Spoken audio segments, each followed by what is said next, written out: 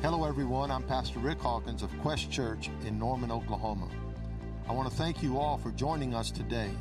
This podcast is going to be informative, insightful, and inspirational for your life. Listen every week because we'll have a special word just for you. Ephesians 6, we'll go to verse 10.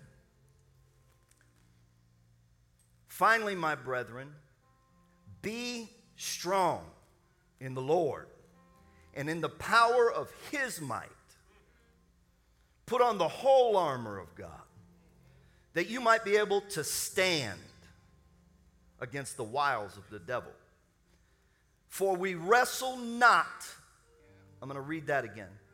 For we wrestle not against flesh and blood, but against principalities, against powers, against rulers of the darkness of this world, against spiritual wickedness in high places. Go back over the last 2 Wednesdays, you'll learn all about that. Wherefore, take unto you the whole armor of God, that you might be able to withstand in the evil day. And I believe we're living in that evil day right now. If we're not, I'd hate to see what that evil day looks like. And having done all to stand, say it with me, stand therefore, having your loins girt about with truth, and having on the breastplate of righteousness, and your feet shod with the preparation of the gospel of peace. Above all, taking the shield of faith, wherewith you stand able to quench all the fiery darts of the wicked, and take the helmet of salvation, and the sword of the Spirit, which is the word of God, praying always with all prayer and supplication in the Spirit, and watching thereunto with all perseverance and supplication for all saints. We're going to take our text out of verse number 13. Wherefore, take unto you the whole armor of God. Somebody say the whole armor of God. That you might be able to withstand in the evil day, and having done all to stand, stand. We're going to talk this morning on the topic, armed and ready. Armed and ready. Look at your neighbor and tell him, I'm armed and ready. Let's pray. Dear Heavenly Father, we love you this morning. We've come to you many times. First, we came to you in praise because we know that you inhabit the praises of your people. Then we came to you in worship because we worship only you. And we worship in spirit and truth. And if that's the only reason we came, that's why we came, to worship you. God, we honored you with our giving. And right now we're ready to receive your word. God, I thank you that you've empowered us to defeat the enemy. I thank you that you've empowered us for purpose. I thank you that you've empowered us to be forceful and violent, because the violent take it by force. I thank you that that's all spiritual, and it's not of flesh and it's not of blood, but God, it's spiritual. And so we ask for a spiritual experience this morning. Speak to us. Our hearts are ready. Our minds are ready. We pray that strongholds are torn down, that imaginations are pushed back, that devils run and flee, that people are set free, that there's deliverance that happens in the room. There's breakthrough on the horizon. God, we know, we trust, we stand on your word. We have expectancy for it. We have faith for it. We believe for it. God, right now I would personally ask you to help me. You've loaded me down with word. I don't want to belabor the point, but God, I do want to get it out. Help me to get it out clearly and saying just what you'd have me to say. We give you glory in everything, and we have expectancy in our hearts. In Jesus' name we pray. Amen and amen. Can you put your hands together and give God praise one more time?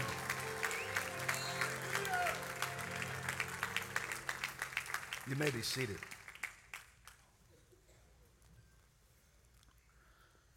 Quick review, and then we'll get into it. First thing I want to say is awareness is the beginning of understanding.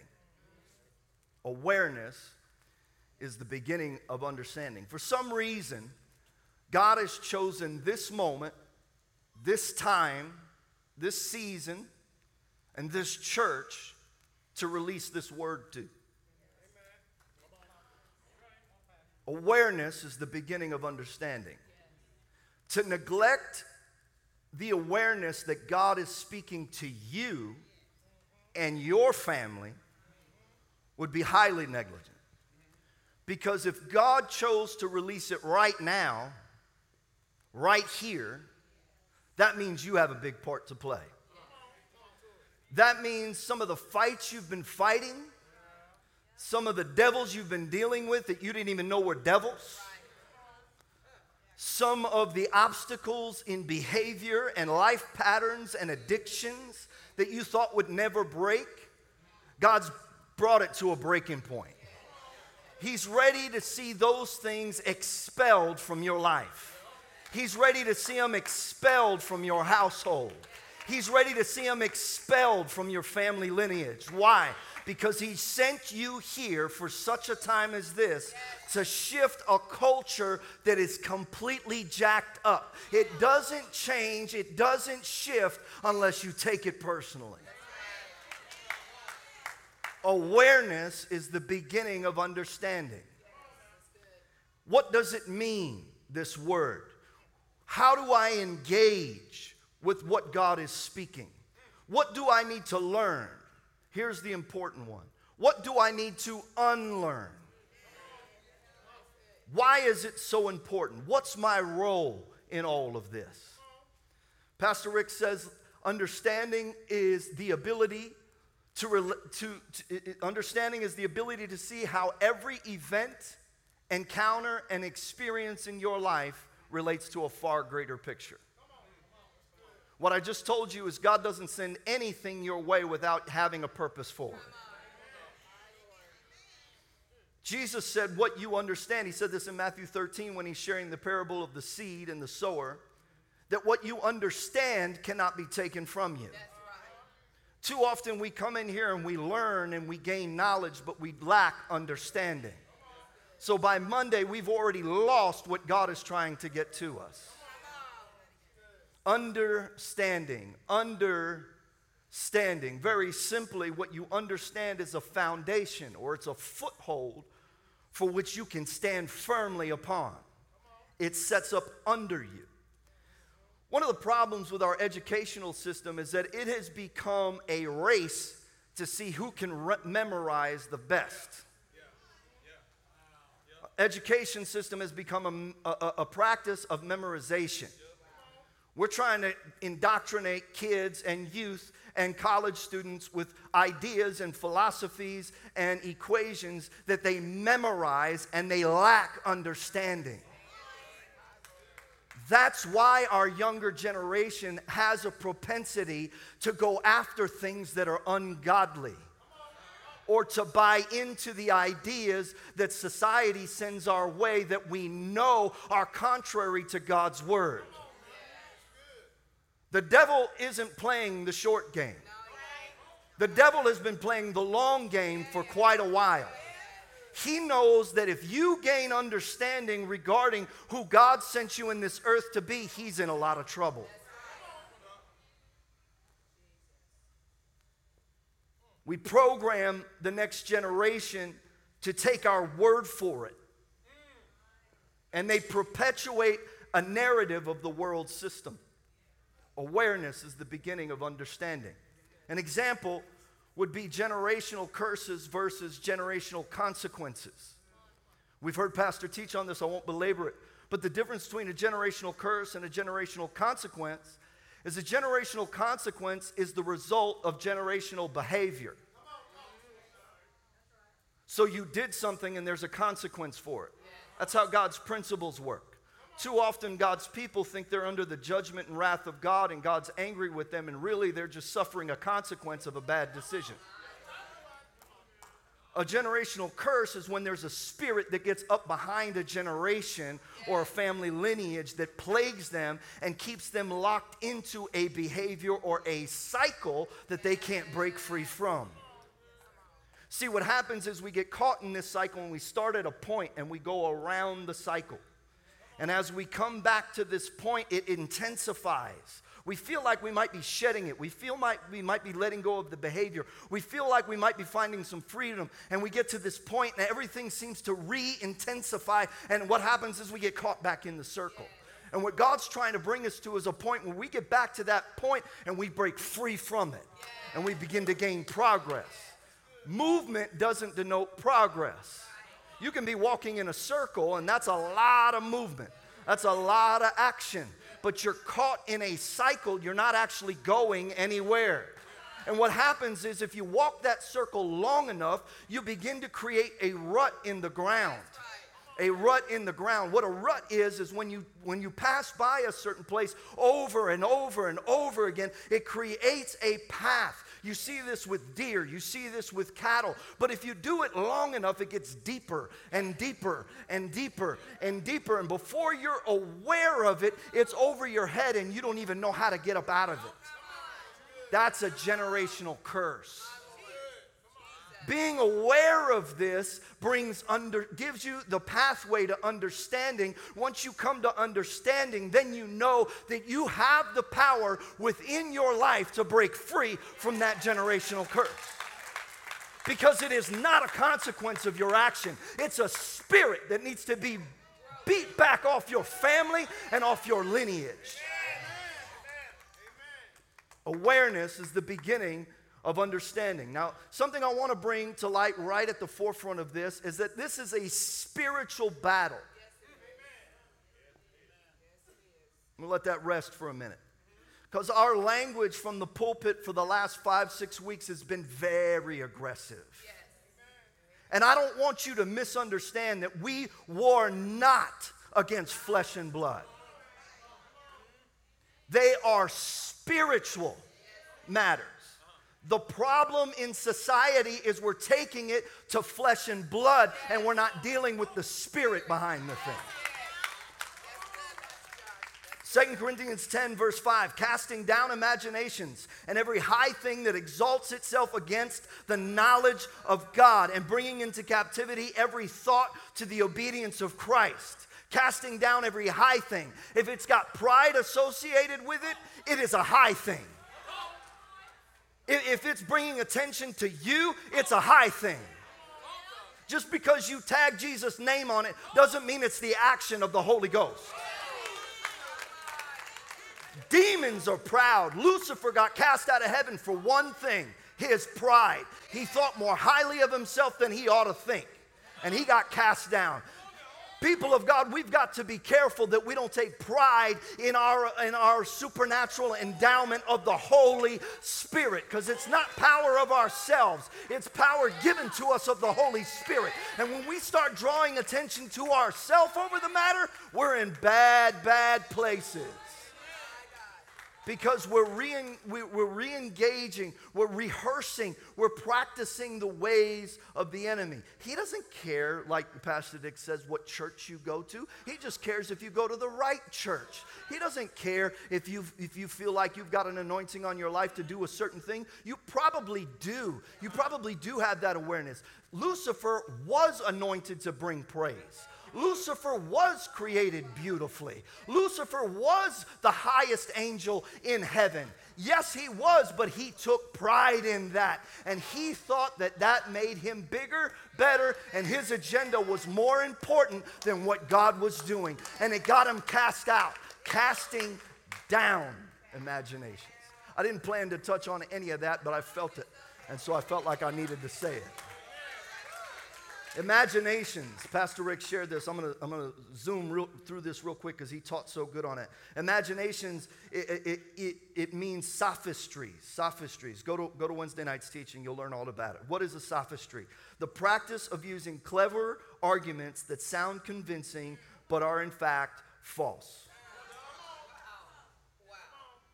The practice of using clever arguments that sound convincing but are in fact false. That's what the devil does. He takes the word of God, he manipulates it, he tells it to you, and then you think that that's the word of God, or that's a clever behavior, or that's something we can accept. That's not truth. Make sure you know truth.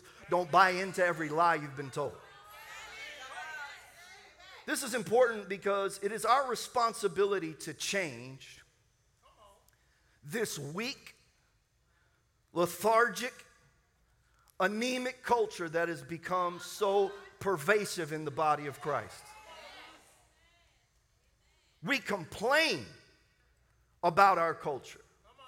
We complain about the wickedness we see.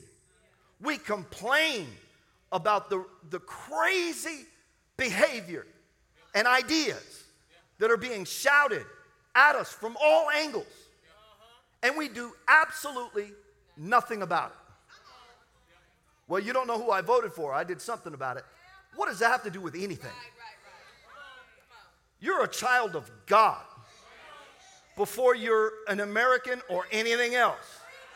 And your number one responsibility is to the spiritual kingdom of God. And that's what you should be working toward. Dealing with those spirits is what changes a thing, not dealing with that person. That person is loved by God as much as you are, no matter what you think. No matter how crazy they act, no matter how wild they might be, no matter how wicked they may behave. God loves them just like He loves you. It's the spirit up behind it that you need to be speaking against. We have people sitting in churches, enjoying church services, watching these beautiful production services we call worship, and really they're concerts, and we're not engaging anybody in the pew to do anything about it. The purpose of this series, the fire that Pastor Rick lit up under us, is for one reason. It's time to change the spiritual climate of this region and make a difference in the heavenly places.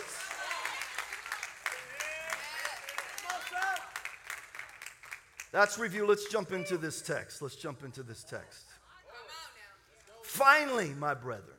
Finally. It's a big word in the Greek. If you read it in secular Greek transcripts, even in the Bible, anytime this particular Greek word is used, it means, okay, I said everything to say this. This is the most important part of the matter. If you forget everything else, remember this. So when Paul is writing to the church at Ephesus, which, by the way, the spiritual and cultural climate of Ephesus was crazy. It looked a lot like today. The difference is they didn't have social media and TV and internet and all that other stuff. But it was wild. And it was crazy, and he was concerned about them. And so he tells them, if you forget everything I told you, do not miss this. Finally, my brother, be strong in the Lord and in the power of His might. Put on the whole armor of God, that you might be able to stand against the wiles of the devil. Look at your neighbor and say, I'm armed and ready. There's an old church song I used to like. I think James Cleveland sang it. I'm a soldier. Remember that? Army of the Lord. I'm a soldier in the army of I'm a soldier in the army of the Lord. In the army. See, we said it. That'll take you to church. And that was fun. And it's fun. But we missed that. Point number one, you are a soldier in the army of the Lord.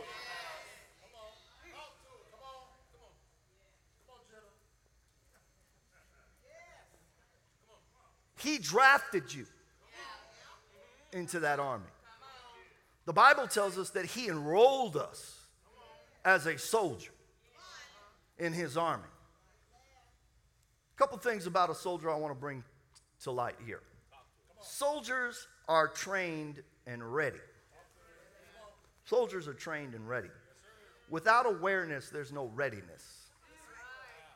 Without awareness, there's no readiness.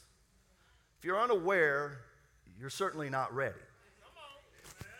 Ready literally means, and I got this from Webster, completely prepared or in fit condition for immediate action or use. Immediate action or use. Duly equipped, completed, adjusted, arranged, as for an occasion or purpose. God hasn't, you remember Bishop Jakes would preach, get ready, get ready, get ready, get ready, get ready. It was a prophetic cry unto the people of God that something's coming and we better be Be ready. Be ready. In 2 Timothy chapter 4, we like to use this scripture when talking about preaching or studying. Be instant, in season, and out of season.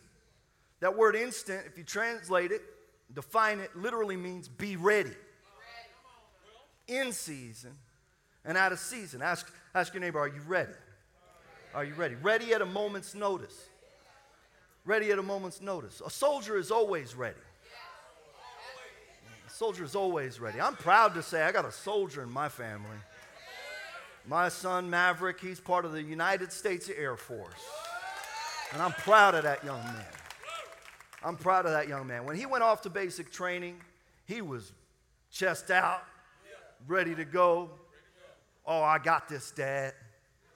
Got this, Dad. Then I didn't hear from him for a few weeks because they don't let him call home for the first couple weeks. When I finally hear from him, Dad, get me home, Dad. Dad, get me home. Why? Because the military knows they got to put you through intense training to make sure that you're ready when you come up out of there. They got that thing to a science, man. You go for 8 weeks, you come out ready. You're ready to go to work. Not only do you do your basic training, then you got to go to technical training because now you got a specific job to do. And so now you got to go to a different place with different experts so that you can learn your job. And then from there you go start your job and you think you're about to get with it. No, now there's another 8 to 15 weeks of training on the job because you got to know your spot. And depending on what your job is, some are more intense than others. What I just told you is sometimes life ain't no fun. Sometimes life feels tight. Sometimes it feels like a lifetime of getting beat and beat and beat and beat and beat. And how do you not know that God intended every one of those failures, every one of those falls, every one of those losses, God was training you to get ready for your moment. Soldiers go through training because they have to be ready at a moment's notice. My son could get the call today at any moment. Son, we're going. And he has to be ready. A soldier is ready at a moment's notice. The second thing about a soldier is they know how to keep rank. I'm going to step on a few toes on this one, but I'm okay with it. I'm okay with it. A soldier knows how to keep rank. They know from the get-go. As a matter of fact, that's pretty much the whole first part of basic training, right? To break you down. To make sure you're not that important. You're not that special. You're not that high-minded. Just because you're in great shape don't mean nothing. You're going to learn to keep rank. You're going to learn to keep rank. They know their role. And they know their place. They know their role. And they know their place. There's something so powerful in watching soldiers march in cadence. You know, we've seen it on TV. We've seen it maybe in some parades or whatever. But man, I got to go to my son's graduation. I'm talking about my son a lot this morning. I'm sorry. But I went to his graduation for basic training. And down there at Lackland, the stadium for the graduation is huge. And it's outside, and there's this huge concrete area where they're coming in. And they're all a long distance away. And before they come out, you can kind of see them under the little bunks or barracks, whatever is over there. You can kind of see them, and they don't look like there's many of them. And then all of a sudden, they come marching out. And there's just this overwhelming crowd of soldiers. They're only 8 weeks in. And these boys are in step. I can't do it. If he was here, I'd make him get up here and do it. But just boom. Every step, boom. And they're talking to each other. When the commanding officer says something, boom, they say it back. If they say to start a little, that little cadence song they do, then all of them together, loud. And then they all get in rank and file. In their place. They stand. They're at attention. It's amazing to see. And then the commanding officer or the senior officer will get up there behind the podium and say something to the effect of they'll have to do the Air Force Creed or whatever. And then when these boys start and women start crying out that Air Force Creed, you believe it. That's right. That's right. You believe it because they say it with all their heart. Yes, they do. I have a video of my son. It looks like the veins are popping out of his head. And he's just yelling because it's in him. But they know how to stay in cadence. They're in step. They practice staying together. They practice following instructions. Get in rank. Look at your neighbor and say, get in rank. When you're under authority, it provides you an authority you wouldn't otherwise have. I'm going to say that again. When you're under authority, it provides you with authority that you wouldn't otherwise have. The reason soldiers have authority is because they're under authority. Church people don't like that. Not no more. I'm my own man. I'm my own woman. I got my own walk with the Lord. You should have your own walk with the Lord. But there is such a thing as spiritual authority. God gave some to the church. Apostles, prophets, teachers, evangelists, pastors. Because there's the expectation that we get up under that. Why? Because they are for the purpose of equipping the saints, you and me, to do the work of the ministry. But we don't like to get under no more. Numbers, I think it's chapter 19, says that an uncovered vessel is unclean. When the Bible talks about vessels, he's talking about you and me. He's talking about people. An uncovered vessel is unclean. Why? So that you can be under somebody's hand? No. So you can be under somebody's foot? No. If that vessel is not covered, then everything inside the vessel is susceptible to whatever's in the environment. When you get under spiritual authority, submit yourself to a pastor, submit yourself to a husband, submit yourself to a mother, submit yourself to a father. You get up under spiritual authority, you get covered, and all this craziness in our environment can't get inside your vessel.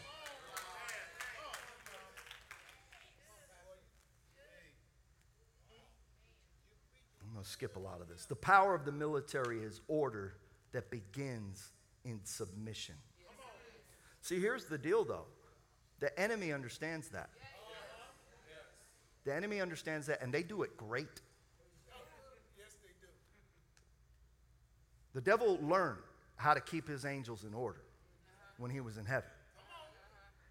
And if he didn't have order amongst those demons, then it wouldn't be written the way it was written. There's principalities and there's rulers and there's spiritual wickedness. And why? Because there's a rank and file to it. They're in order. They know that if they stay in order, they're going to be successful in their efforts. They remain in order so that they can create disorder. Look at your neighbor and say, get in rank. James 4:4. Do you not know that friendship with the world is enmity with God? Whoever therefore wants to be a friend of the world, makes himself an enemy of God. Woo! That one will just slap you right upside the head, that one. Now, what we like to do as religious people is tag the world as people. But we wrestle not. Right? What is the world? Cosmos. The world systems. Governments. Philosophies. It's a systematic order or a corporate mindset. The world. Therefore, 2 Timothy chapter 2 and verse 3, you therefore must endure hardship as a good soldier of Jesus Christ. Here's the key. No one engaged in warfare entangles himself with the affairs of this life, that he may please the one who enlisted him as a soldier to begin with. Stop going after the world's agenda. Don't get entangled in that. It's going to produce anxiety. It's going to produce frustration. It's going to produce anger. And the devil's over in the corner smiling at you the whole time. And you stand on the platform of this is right. No matter what side. So that you can proclaim that. We don't do that. We wrestle not against flesh and blood. And I don't want to get ahead of myself, but we stand for what the Bible says is right and wrong, and that's what we stand for. Not going to get many amens because you want to support your candidate. But I don't support a candidate. I support the gospel of Jesus Christ. And the kingdom I'm trying to advance is his kingdom, not any other kingdom.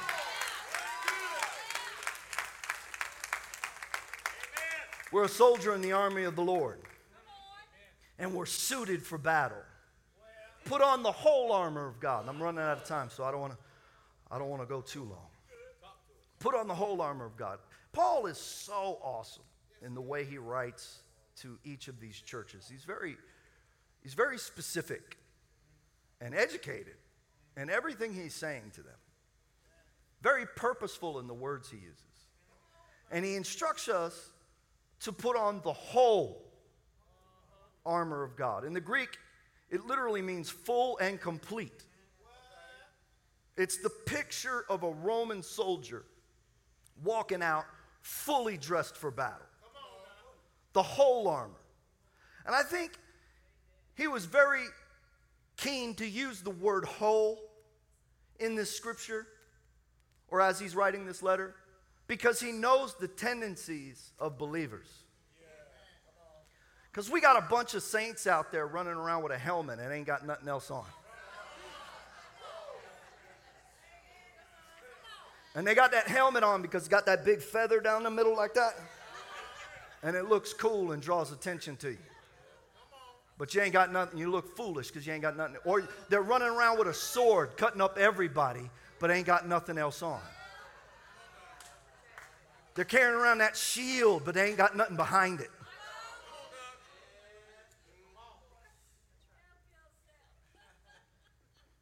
They ain't wearing a belt, and every time they walk around, their pants are falling down. Because they ain't got no truth in their life. Put on the whole armor of God. The whole armor of God. When Pastor Rick challenged me to speak on this particular topic, I got intimidated, and I'm going to tell you why.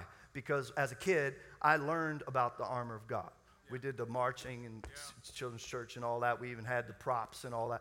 And I learned about it in children's church. And it's a very fundamental idea in Scripture that if you were raised in church, you know a lot about. And most of the time what we do is we take it for granted because we did learn about it in children's church or as young people. And it is such a fundamental part. But we take it for granted. And because we take it for granted, we don't take it seriously. And I got intimidated because I had to challenge myself. Son, are you waking up?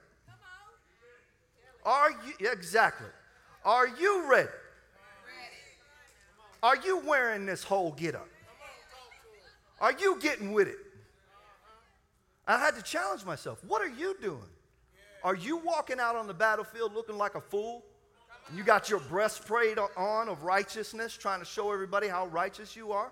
What? And you ain't got no sword. You ain't got no shoes. You ain't got no helmet. Put on the whole armor of God. And it's the armor of God. It's his. It's his. It's not ours. It's his. And it's his because he completely dresses us and prepares it for us. We're going to go through it. Let's go through it. Let me not belabor this too long. First of all, the armor was heavy. It was heavy. It was weight. Had weight on it. What does that tell you? That means there's a responsibility you have to it. And that's why he says at the beginning, be strong and in the power of his might so that you can carry this responsibility. Because you can't do it on your own. You need his strength. There's 7 pieces of weaponry given in this scripture. Let's talk through it. Number 1, the belt of truth. Having your loins girt about with truth. Now, I'm just going to kind of fly through these, okay, because there's somewhere we need to get this morning. But I want you to take this and run with it this week, okay? Belt of truth. Having your loins girt about with truth. The belt is usually not the noticeable part of an outfit. As a matter of fact, you don't notice the belt most of the time unless somebody's wearing some flashy belt or a big belt buckle, which we do all the time. But normally, you wouldn't notice the belt. But you would notice the belt if they didn't have one.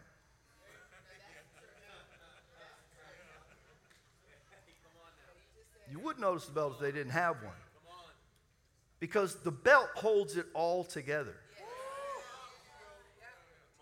The belt, when it's put on that armor, it holds the breastplate on. Like it cinches around both sides and it holds it on. It has a clip on this side and this side. One of those clips is for the sword. The other clip is for the shield. Then there's a clip in the back. And that clip in the back is to hold the lance or the spear, which we'll talk about in just a few minutes. And the belt holds it all together. And the other thing about the belt, and I was going to do pictures, but the pictures look really cheesy, so I ditched them. But the belt has this long thing that hangs in front here. It's like that. They're leather strips, and they have metal and different things on them. And it's to protect the loins of the soldier. And the reason that's so important is because the most important part of the soldier was the fact that he could reproduce. And if he wasn't protected, he wouldn't be able to perpetuate the Roman Empire. And so even though he was a fighter, he had to be guarded and protected. And protected. Now the key to this belt is that it was the belt of truth. We're living in an era and a time and a generation where the fight for truth is on. There's never been a greater dilemma as it relates to truth or the revelation of truth than there is right now. Now, is there any question what truth is? Absolutely not. But is there a problem with people buying into what truth is?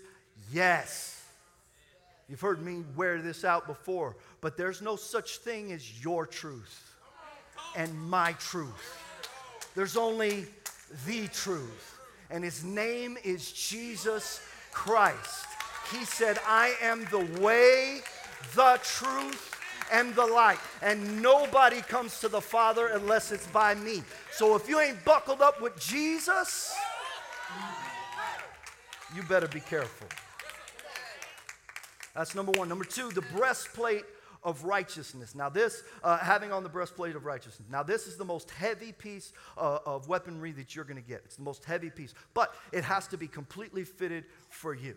It has to be completely fitted for you. Isaiah 64 and verse 6 says that our righteousnesses are as filthy rags in his sight. You don't have righteousness of yourself. It don't matter how good you behave, how many hours you read the word, how many hours you spend in the closet speaking in tongues or coming to church or teaching kids or anything else. Your righteousness are as filthy rags in his sight. The only reason we get to walk righteous is because there was some bloodshed on Calvary that runs up over our lives. And as a result, that righteousness is imputed to us, which literally means it is credited to our account as righteousness. God shares his righteousness with us so that we can walk in righteousness. Now that righteousness covers every vital organ in the body. Covers the heart, our heart, what our heart is. It's only his righteousness that can guard your heart. It's only his righteousness that can guard your lungs and allow you to breathe the breath of life. It's only his righteousness that can do that. And not only that, it was shiny. It was real shiny. the breastplate. Why? Because when they would go out to battle in the morning, they would do it in such a way that that sun would hit off that breastplate and blind the enemy with the glare. Because everybody is walking in rank and file, and that sun is shining, and it's hitting God's righteousness, and it's blinding the enemy. The breastplate of righteousness. Number 3, shoes. Your feet shod with the preparation of the gospel of peace. It covered the foot all the way to the knee. And this was to protect you from rough terrain and thorny places. But the other cool thing about these shoes, it had these hobnails on it. It had these hobnails. Now, most of the ones you'll see now, they have these little nubs on them. But them Roman shoes, they didn't have little nubs. They had 2 to 3 inch spikes on the bottom, on the front, and on the back. These shoes were really, really important to the Roman soldier because, first of all, they were a weapon for that soldier. The gospel of peace is a weapon we have in our arsenal. It's a weapon. But not only that, the key to the Roman army was that you couldn't move them. When they took a stance, you couldn't move them. You couldn't shake them. Didn't matter what you sent their way, they could hold their place. Why? Because they had their shoes stamped into the ground. Them spikes were there, and it gave them traction. So no matter what fear darts the devil tries to throw at you, you remember that you walk in the gospel of peace. You have the peace that passes all understanding, and it guards your heart and mind. Why? Because that fear, that threat, whatever the enemy tries to send your way,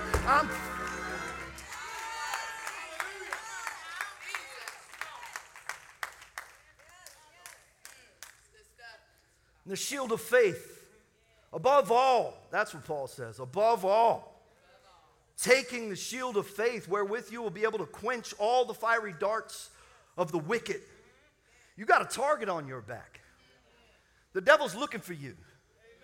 And you know, a lot of us, we get going in life, especially the people in this room right now, because you frequent the house of God and you have a cognizant awareness of what God is wanting to do in your life. You have a pursuit of purpose. If that wasn't true, you wouldn't be in the room. That's just the truth. With that said, you have a target on your back. So sometimes the devil ain't in your face all the time. But don't get it twisted. He is hiding in the thickets and in the high places, looking for the perfect moment that you let your guard down so that he can let go of that arrow. And then out of nowhere, it hits you. And you're wondering where it came from. Well, it wouldn't even matter if you had that shield up. Wouldn't even matter if you suited up for battle. The thing about this shield is when you think of shield, most of the time we think of a round shield, right? We think of Sparta, right? Or the gladiator or something like that. That's not what the Roman shield looked like. That shield was actually for show when they would go on parades and show their army, whatever. And there's 2 Greek words for shield. One of them is the round shield. The other one is for a long rectangle shield, right? And that long rectangle, the root word is actually door. It means door. Like you've heard the term, you're either going to come home with your shield or on your shield. It's because the shield was big enough to carry your dead body home. So it was big. The first thing that would happen when you joined the Roman army is they would measure you out. Because they wanted to know exactly how big to make this shield. Because it covered you from head to toe, left to right. Romans teaches us that to every man is given a measure of faith. God fitted you perfectly with your shield. When he gave you faith, he fitted you perfectly for your shield. Stop saying if I had faith like Sister so-and-so had faith, or if I had faith like Pastor so-and-so had faith. No.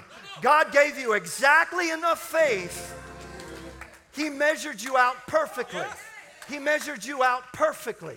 What the devil wants to do is shoot a dart at you that tells you you're too small, you're too insignificant, you're not strong enough, you're too stupid, you haven't gotten enough education, you made too many mistakes, and you need to stand on the word of God that's been spoken over your life. Why? Because faith comes by hearing, and hearing by the word. So you better start saying what he said so that those lies from the devil can get quenched up out of your life. You better know that when you get aware of the devil's tactics against your life, that he's going to start pulling out them really tough strategies to come up after you. So you better have your faith level high. Do you know how powerful it is when you speak the word of God over your own life? There's something solidifying that happens. It's one thing to hear the preacher say it. It's one thing to have that prayer warrior say it. But when you start speaking that word, oh, that shield gets stronger and stronger. Let your shield lack no oil. Let your shield lack no oil. That's why you got to get up in the house of God, so that when that oil starts coming down, your faith starts getting galvanized. And ain't no dart coming your way that's going to take you out. It will quench all the fiery darts. It literally means it'll extinguish it. He never said them darts ain't coming your way. It just said your faith is so strong it can repel anything that comes at you. Helmet of salvation. Take the helmet of salvation. This is the most noticeable piece of the armor because, like I said, it has that big feather down in whatever this is over the top, and it covers your ears, it covers the middle of your face, covers your neck, covers your head, it covers your mind. I want to dispel an idea here. Stop fighting for your salvation. Stop fighting for your salvation. Jesus said, "It is finished." Oh, you don't believe it? I want to tell you again. When he was on that cross, shedding blood for your sins, he said, "It is finished." You are saved. If you profess with your mouth and believe in your heart that he is Lord, that he's the Son of God, came to earth, died on a cross, was buried and rose again on the third day, you are saved. Jesus said, nobody, no man can pluck you out of my hand. Why? Because the Father put you there. And no man can take you out. No man can take you. You guys don't want to believe it because religion told you you can backslide. You can't backslide. You got to turn around and turn your back on Jesus for you to backslide. You have to purposely walk out. God's hand is too. You think I'm strong enough because of my silly mistake that God can't hold on to me? My God ain't that small. I'm not getting many amens because everybody's worried about the way they used to think. But the truth is, God saved your soul with the blood of Jesus Christ. I thank God for that blood. I thank God for that blood. I thank God for that blood. I thank God for that blood. That blood was shed for me. It was shed on Calvary for me. He knew what I would do tomorrow and the next day and next year. And it was strong enough to keep me covered.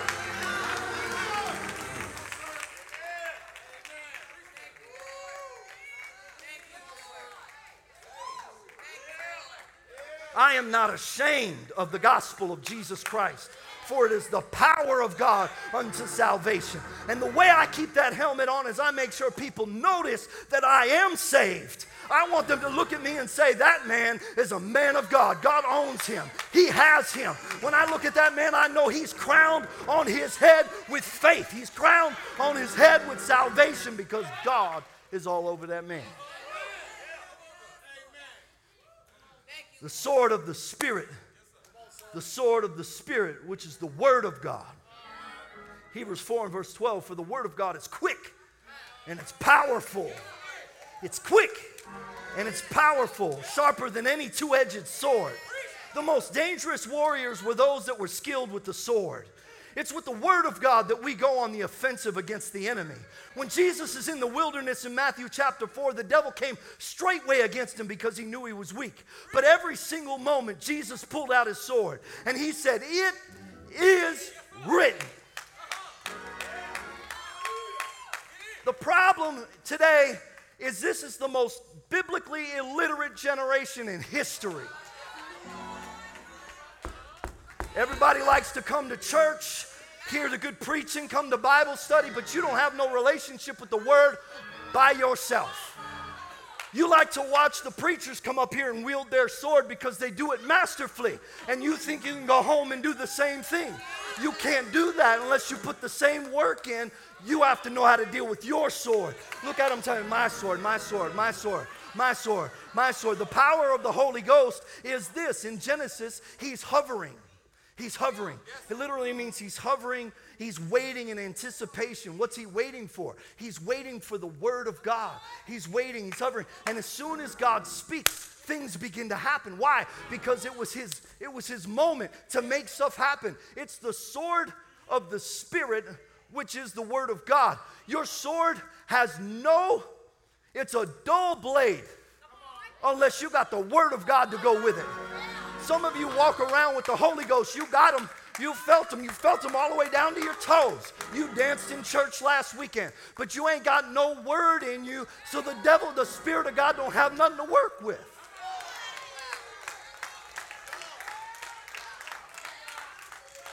Study to show yourself approved, a workman. Stop going to church and depending on the man of God to give you some kind of word. But pastor, I don't know how to read the word of God. It's too hard. It's too hard because you don't try.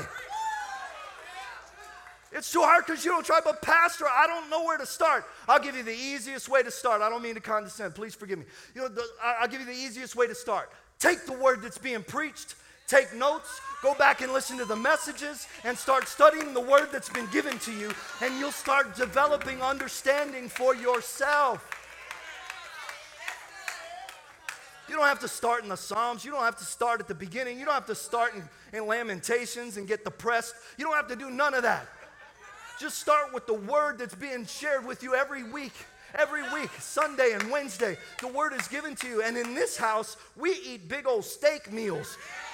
If you're not leaving with a doggy bag, you're wasteful.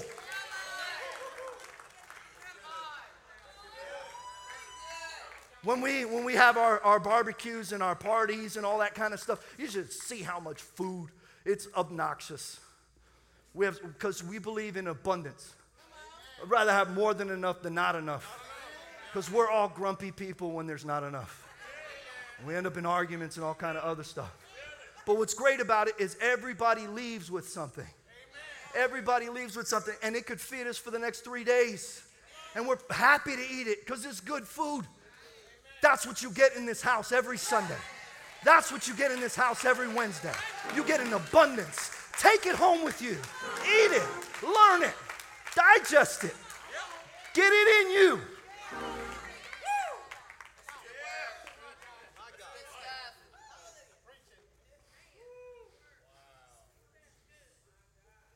There's a lot more. All right. So the last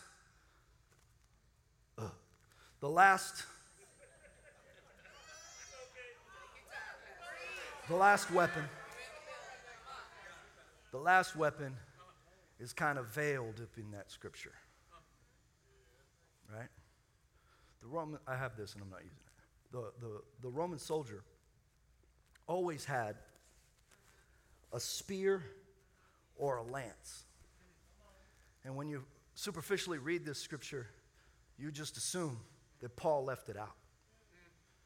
But because of who he was writing to, he assumed they would know what he was talking about. That's why understanding matters. So when he writes this scripture, he gives those first 6, right? The belt of truth, the breastplate of righteousness, shield of faith, the helmet of salvation, the sword of the Spirit. And then the 7th one seems missing, but it's not. Let's read it. Praying always. Praying always.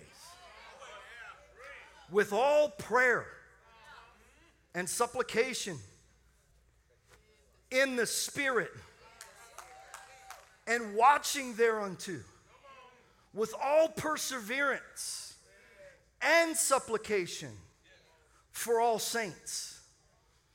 Now this represents the spear or the lance. This is your long-range weapon. And he's telling you to watch thereunto with all perseverance and supplication. You need a prayer life. You need a prayer life. If you don't have a prayer life, you're a liability to me.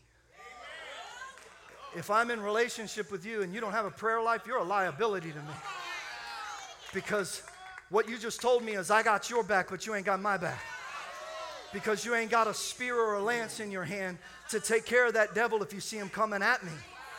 Because a prayer life is what you can use when you see that devil coming up behind your brother and your sister, and you can hurl that thing and get that devil before he ever gets close.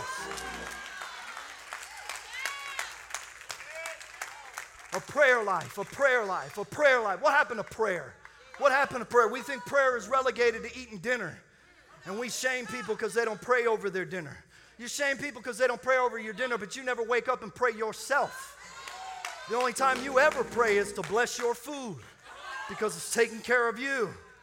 But you don't even pray yourself. You got to have a prayer life. Prayer is not just petitioning God for things. Prayer is communion with the Lord. That's how you get to know Him. That's how you understand His Word better. That's how you get to know how to use these tools. That's how you get empowered. You will receive power after the Holy Spirit has come upon you. That happens through prayer. So, we're going to start having corporate prayer. Once a month on a Tuesday night. We're going to do the first Tuesday of every month, and it starts first Tuesday of August. So our prayer warriors already know about this, and they're going to be in the house. And we're not going to come in here and preach and sing songs and all that. We're going to come in here and we're going to do what the Bible said. If my people would humble themselves and pray and seek my face and turn from their wicked ways, then I will hear from them. And I will heal their land.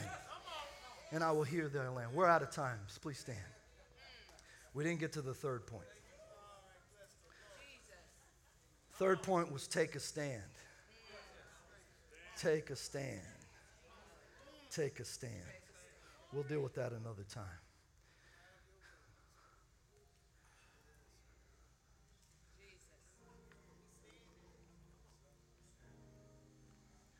There are people in this room that you've been getting beat, pardon my language, to hell by the devil.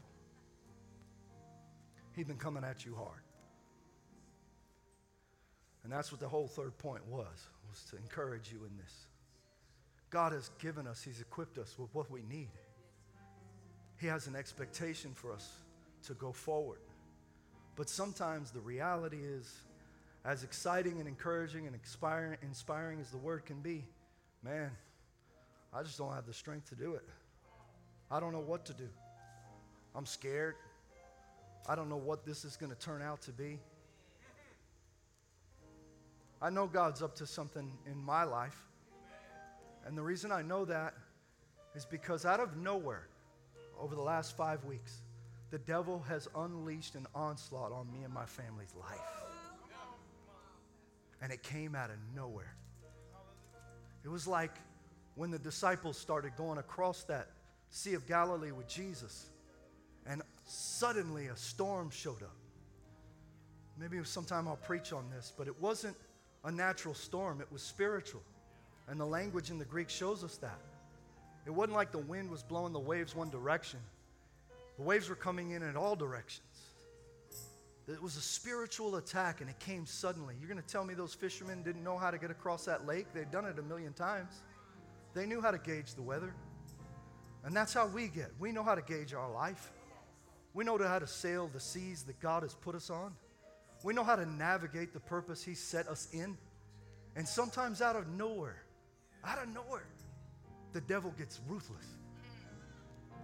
And we're wondering, Jesus, are you sleeping? Are you sleeping while I'm going through this? And he gets up and he rebukes the wind and he speaks to the waves. And then he looks at his disciples and he says, fear not. Why are you so scared? Have you no faith? What he's telling them is you could have did this by yourself. Whatever you're going through, whatever storm has come your way, I've come to speak and declare over your life that wind's about to stop. That peace is about to settle upon your life. And just like there was a great storm at that moment, there's going to be a great calm come over you. And I'm prophesying to myself right now. I believe a great calm is coming to my family in Jesus' name, because them spirits have no place messing with me or my family, and they have no place to mess with you and your family. Jesus died for you. He chose you. He picked you. He picked you out of a lineup. He wanted just you. Nobody elected you. He chose you. Nobody can take you out, not a devil or not no man. No weapon formed against you shall prosper. No weapon formed against you shall prosper. No weapon formed against you shall prosper. No weapon formed against you shall prosper. No weapon. No weapon. No weapon. If you need a miracle in your life, I want you to come down here. If you need a miracle in your life, come down here.